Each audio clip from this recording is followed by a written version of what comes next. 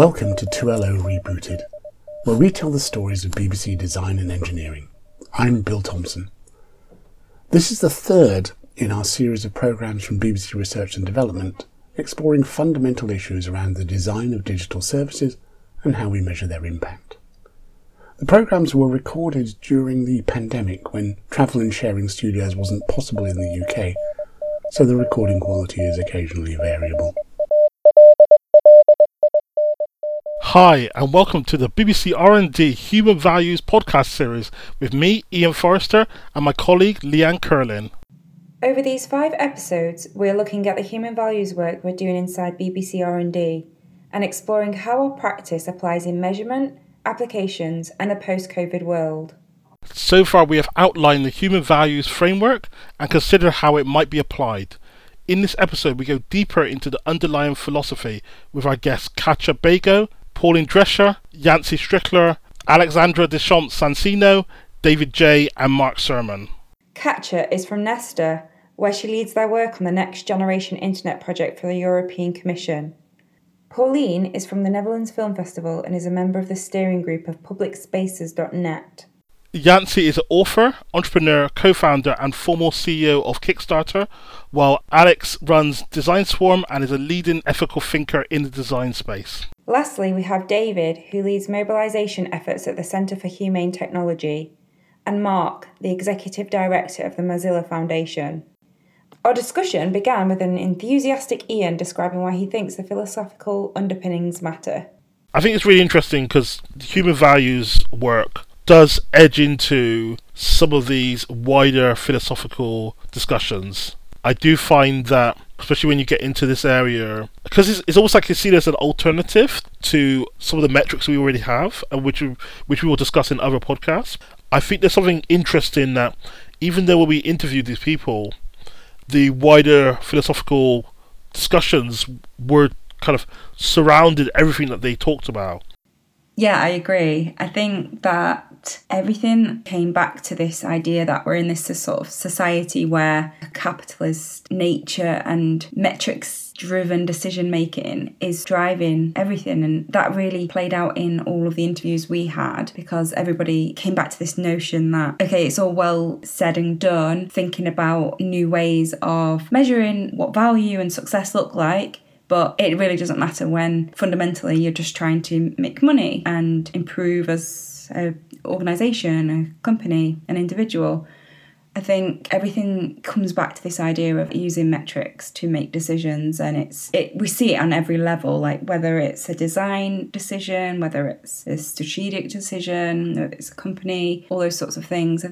David talks about this and the idea of the complexity and the nuances really needed to understand value and to understand the connection between people, their values, and the technology.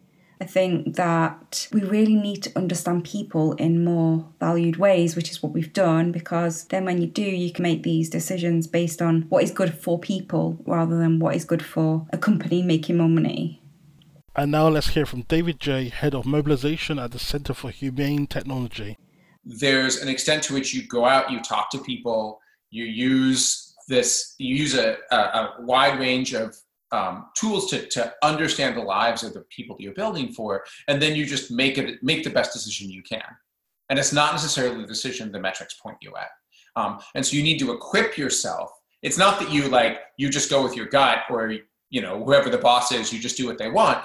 The entire team is equipping themselves with the information they need to understand the complex value they're creating. That includes understanding their own personal relationship with that value, understanding their colleagues' relationship with that value, talking to people and understanding their different kinds of users' relation to that value, reviewing qualitative research, reviewing quantitative research. It's I think in many ways a harder process of gathering information, but you wind up with this much richer result of something that someone looks at and says, oh, I have a value in my life as a user, and this product gets that, and this product respects that value. This product isn't just trying to get my attention, to extract my engagement. In a capitalist society, the aim or the focus is not on the people, it's on another value. And I think the human value starts to unpick that, and so naturally starts to flow into this area which feels almost like not anti-capitalist, but it feels somewhere else, I would say. And I think that's really interesting. And I think the a lot of the discussions that we had tend to float in that area. I think some of our guests did actually talk about post-capitalists and other type of analogies, but there was a lot of talk about what it could be, and this could be somewhat of an enabler for that.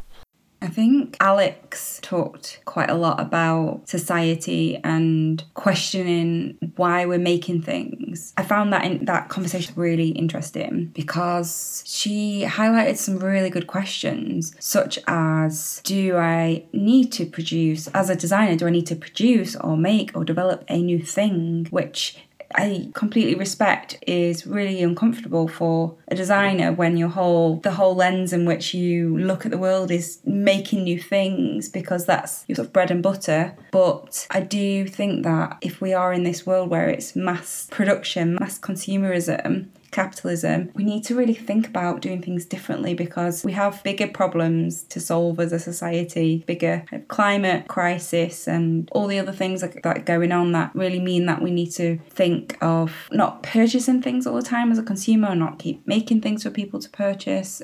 I think that the importance of thinking about solutions from like this non-technical, non-production of goods lens, and then you go from what's the thing first, what's the solution first, to really thinking about people and thinking, what as a designer do I want to enable people to feel, to enable their values. So shifting mindsets around the role of design in society could play in the future.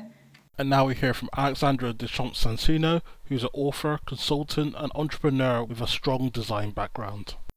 Yeah, I mean, my entire career has been I think based on questioning what it was that I studied in the first place.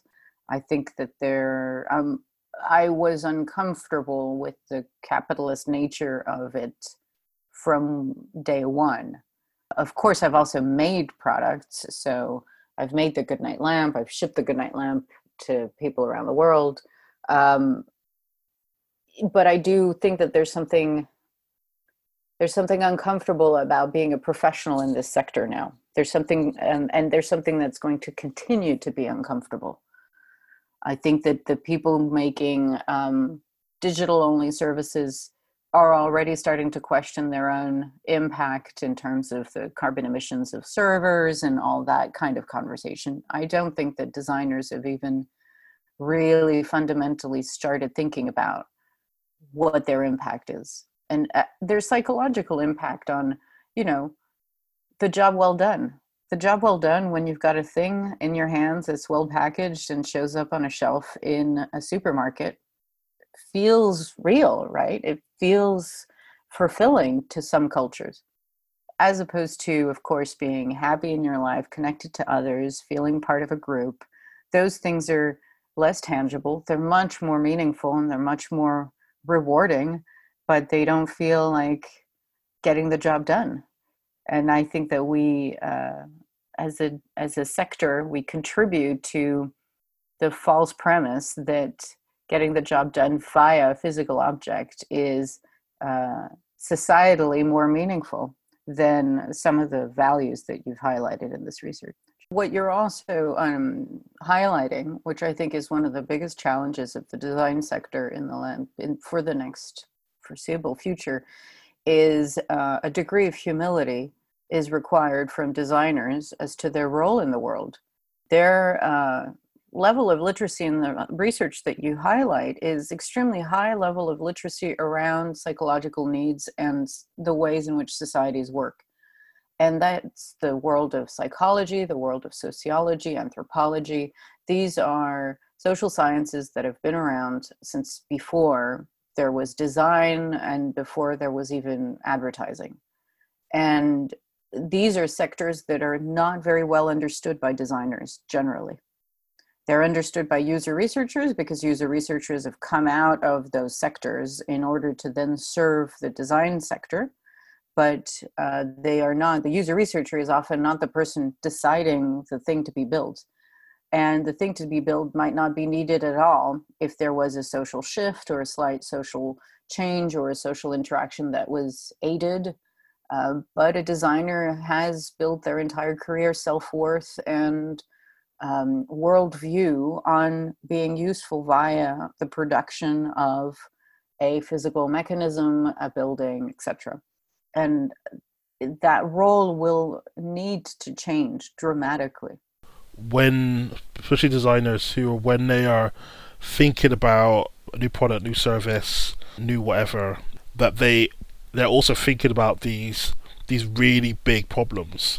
These problems that are massive. The environment is such a big one, and you'd like to think that this would be kind of front and center in a lot of the decisions, but I don't think it is. And I think in the same way, the value to people is kind of always like not really. Maybe it's kind of like a little bit of lip service. Oh, maybe this will be valuable to a person, but it kind of disappears, I think, through the process, which is why it's so great to focus on the human values right from the beginning and to work with it all the way through to the very end, and to even evaluate at the very end to see if it actually is working to provide that value to the person.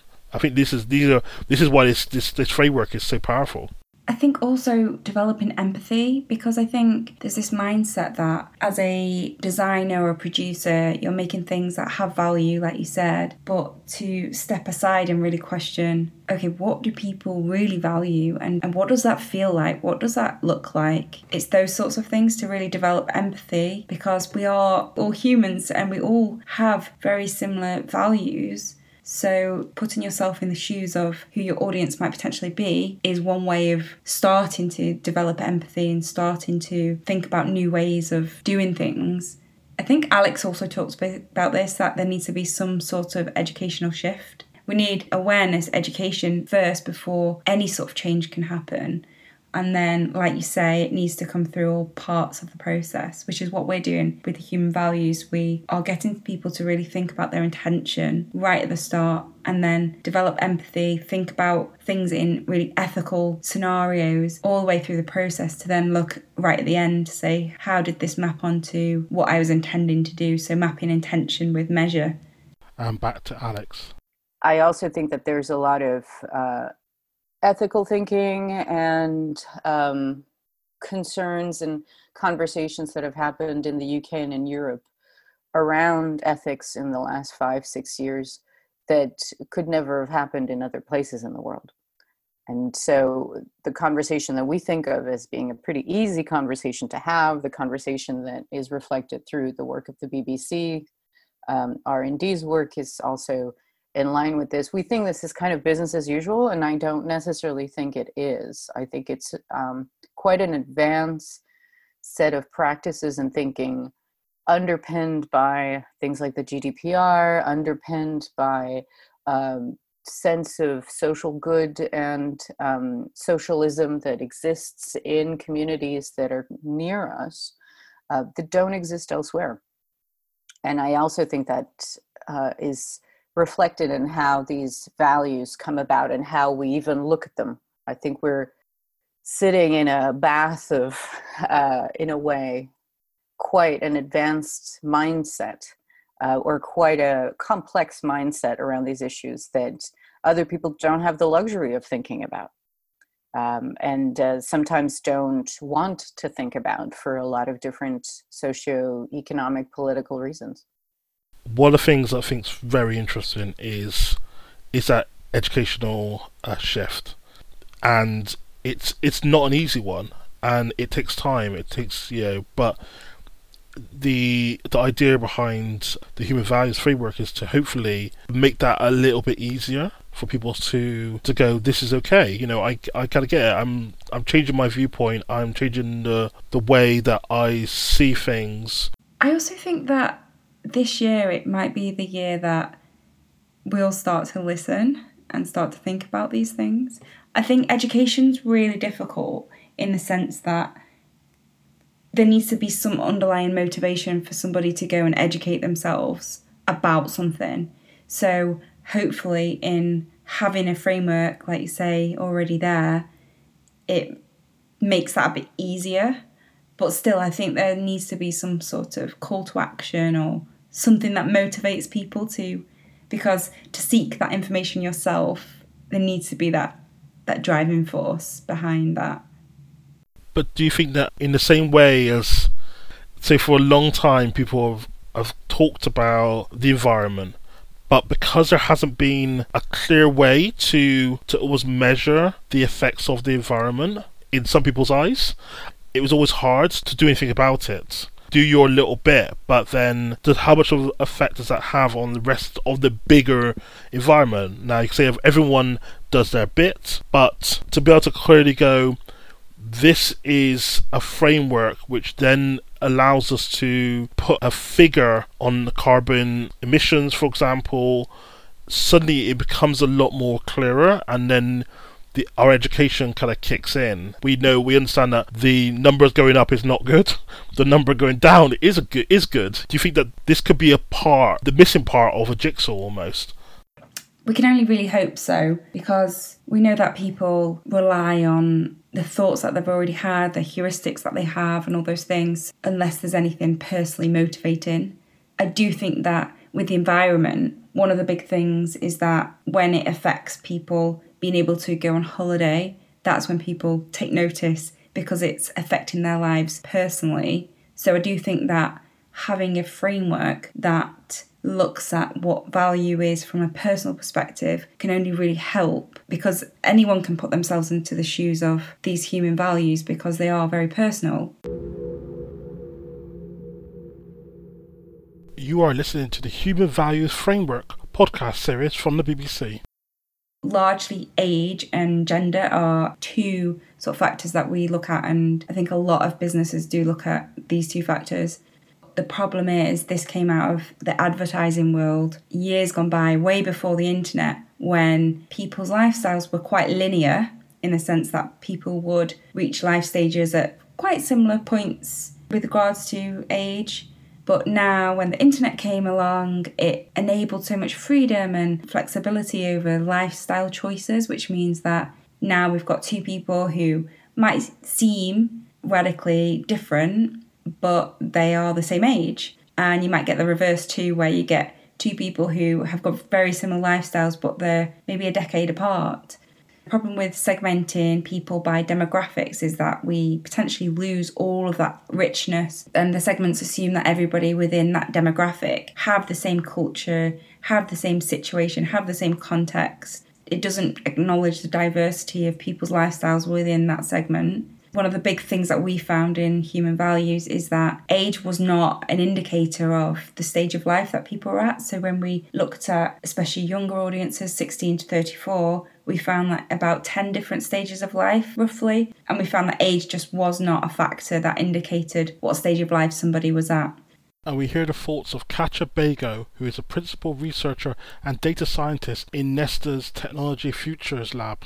What I find very interesting about it is a bit that idea that maybe we've started to think in a really weird way about people as a demographic, right? This is a bit of a tangent, but if we're thinking about the US elections a bit, and you always see the poll numbers, and it's like, oh, well, if you say this exact thing, that will work with that monolith of, I don't know, people under 30 that live in a city that are like this, as if everyone's exactly the same. And I think turning that around and coming at it, well, there is probably a tie to people's values, perspective, or what they care about, as you said, based on their age, but actually understanding that and understanding groups of people, I think is quite interesting in the sort of algorithmic age, where we're more and more sort of breaking people down into clearly understood patterns, right? Or patterns of behavior, basically, if you advertise.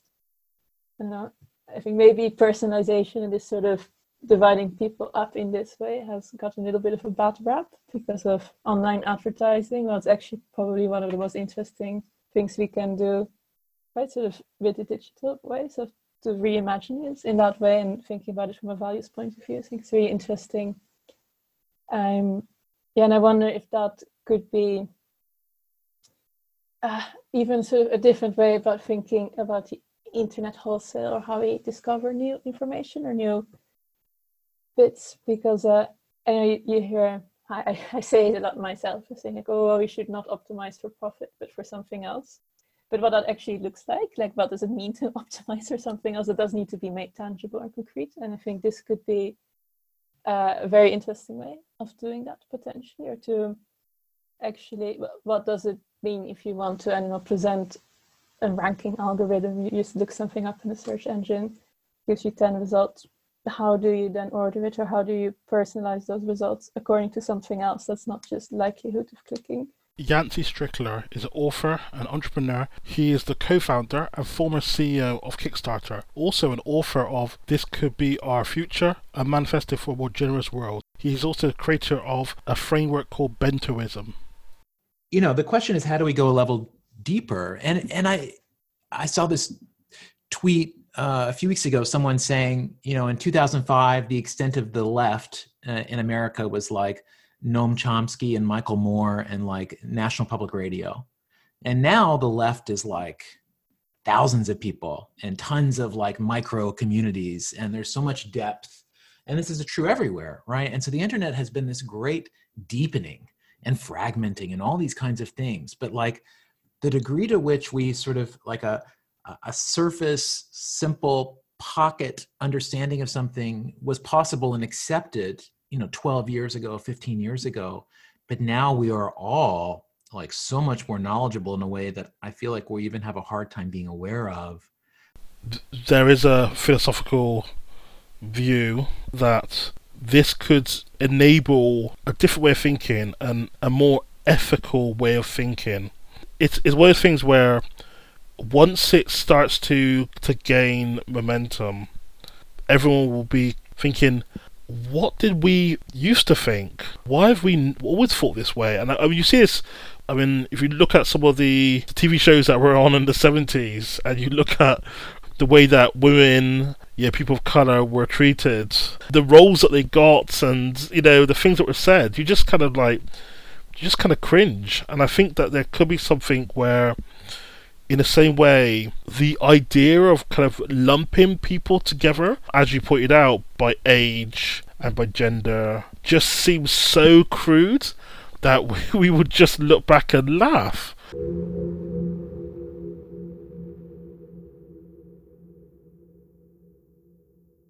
We've looked at values during COVID. We find that some key themes really did come out. So we found that people were valuing all these things around self-development, connecting with friends and family, and looking after ourselves. So essentially being safe and well, connecting with friends, all these growing, achieving goals. We see people really taking that individualistic view, which I really have this optimistic view that we can all come together and to solve some of these bigger things, because it's all well and good that people want to work on themselves, but there needs to be this more sort of collective action. It's also interesting when you look at cross-cultural variations, and you've got kind of more collectivist cultures who value things like belonging much more than what a Western culture value connecting. And this idea that in this Western society we have this very individualistic view, and it does come out of this sort of capitalistic nature, it comes out of consumerism, all of these things. And we see this in our data, and we see in the way that people view themselves first. So I think having a framework that does put people first, but doing it in a really ethical way so that people can fulfill their values, and then when everybody's sort of healthy and fulfilled, they can have more impact in the group. And they're those sort of higher level needs and values, like having an impact.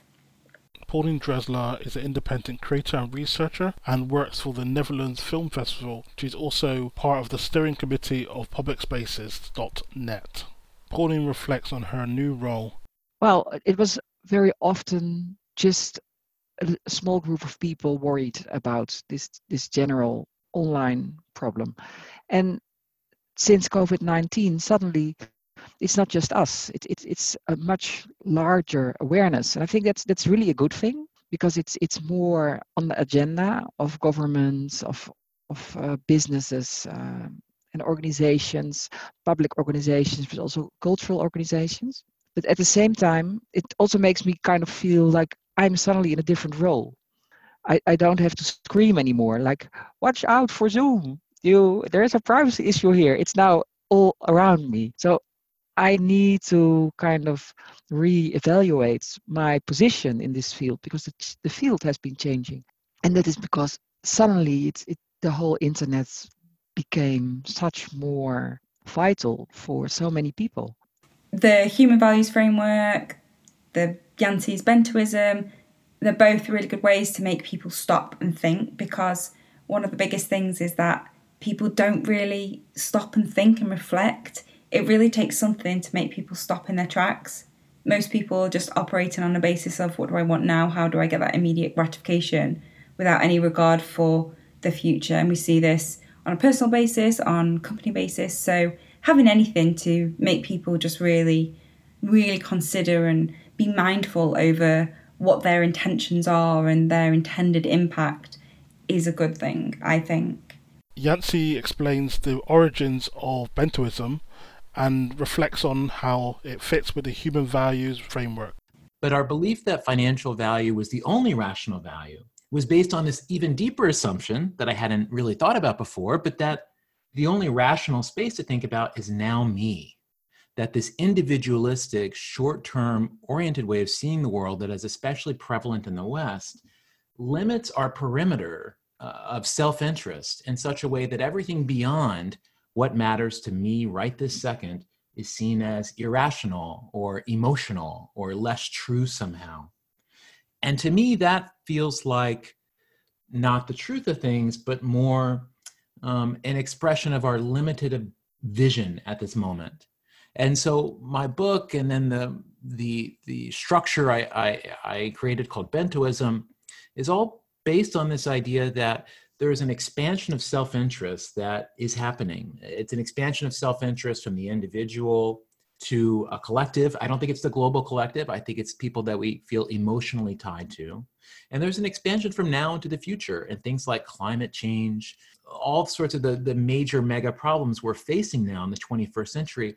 These are not individual problems. These are collective problems.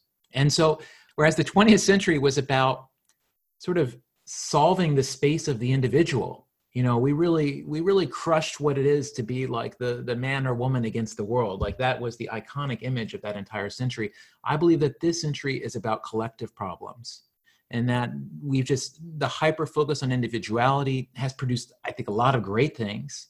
And I certainly I believe in the individual, but there is a need for a kind of post-individuality where we all appreciate how we are unique, but yet we see the greatest meaning and the greatest potential in finding the ways that we are similar, and in structuring a society more around that. So what it's made me feel is that everyone's doing the best they can with what they know.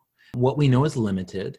Our ability to see more and more of our world generally takes life experience, but maybe there are ways to accelerate that. And a lot of what the research in my book showed is that values are quite fluid. It's wonderful to chat. It's wonderful to be, to have low stakes interactions. I'm someone when I lived in New York, talking with the guys in the deli was my favorite thing. Like, I love having random conversations with people. It's so fun. And so, like, there is a version where the internet is that to a great degree. And it's true, people can get stuck there, seem to get stuck there. But, I could also see an argument that maybe it's like, maybe the internet lets us satisfy a little bit of that, but yet, going deeper is always a click away. Like, we always are just like a single interaction from being converted, yes, to being a jihadist or white nationalist or something, but also to being a better person, right? So there's a lot of paths that are possible there. And really, I think kind of the values that appear in life, I think age is a lot of it. Age and life experience.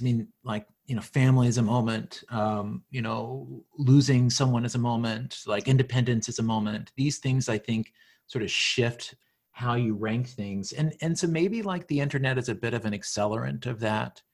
Where I feel the pain, of course, is like wanting attention, feeling rejected, or, just the highs that are too high or the lows that are too low that comes with the internet. And, I'm grateful to have not had to go through that as a teenager.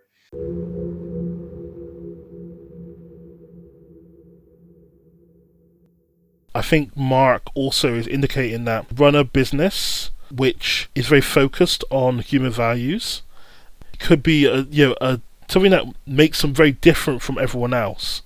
And there's a solid feeling that this will be the future. And once again, we'll look back and we'll laugh at all those companies that used to spend all their time looking at how much money they were worth, compared to, or how much attention they were grabbing, compared to the actual value it brought to people's lives. Those companies they'll have to shift. If they don't shift, then they probably may die. And this is a nice step towards that. Human values works for the individual, but could also work for companies, and it's something that we would encourage companies to start taking seriously now. It's clear to me that human values are at the center of any kind of research, or frankly, any kind of advocacy or product development that Mozilla would do in the future. Our whole foundation is, to build an internet that is open and accessible to all, that reflects positive human values. That's where I often think of us as similar to the BBC, even though we're a nonprofit, not a public entity. Is we think we're going to build a media environment that we all live in. More than 4 billion of us right now, and increasingly, closer to all of humanity. That media environment should be one that reflects human values and is humane, right? That feels nurturing to humans. It's pretty easy to keep Mozilla at the board level, at the staff level, even many of our closest supporters focused on the human values dimension, because that's the reason we exist, right? Is to build technology and kind of shape how the industry and the internet overall work in ways that reflect human values. And we wouldn't exist to do anything other than that. The harder part isn't to kind of push the conversation internally towards human values. It's to be successful in the world, making those values real, right? To have relevant consumer internet products like Firefox that reflect those values and have them be successful. Because we obviously live in a world where shareholder value, shareholders are humans too, I guess, but shareholder value as opposed to value created broadly to all users and citizens is the decision-making factor for most organizations. It's not for us because we're a nonprofit. We don't have external shareholders. But those companies that are out there competing hard with shareholder value in mind, with a ton of resources, a ton more than either Mozilla or the BBC, they're not always looking at the best interest of users as their first decision-making factor. So it's more when you're out in the marketplace, we're trying to make a browser, we're trying to make a smartphone, we're trying to make a different way of managing data, a different way the internet would work with human values.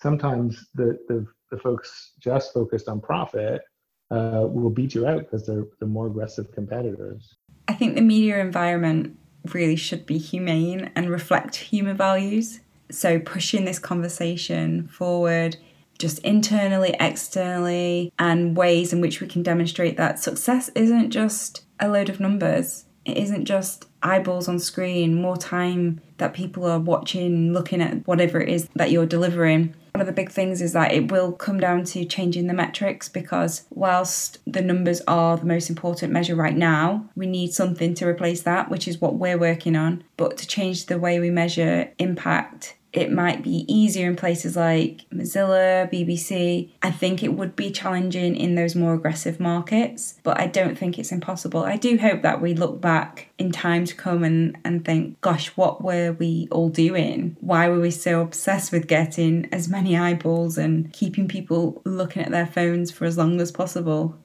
Thank you for listening, and thanks to Alexandra Deschamps-Sonsino, Katja Bego, David J., Paulien Dresscher, Yancey Strickler, and Mark Surman for their contributions. This has been a podcast from the Human Values team at BBC Research and Development. For more information, please visit our website at www.bbc.co.uk/rd.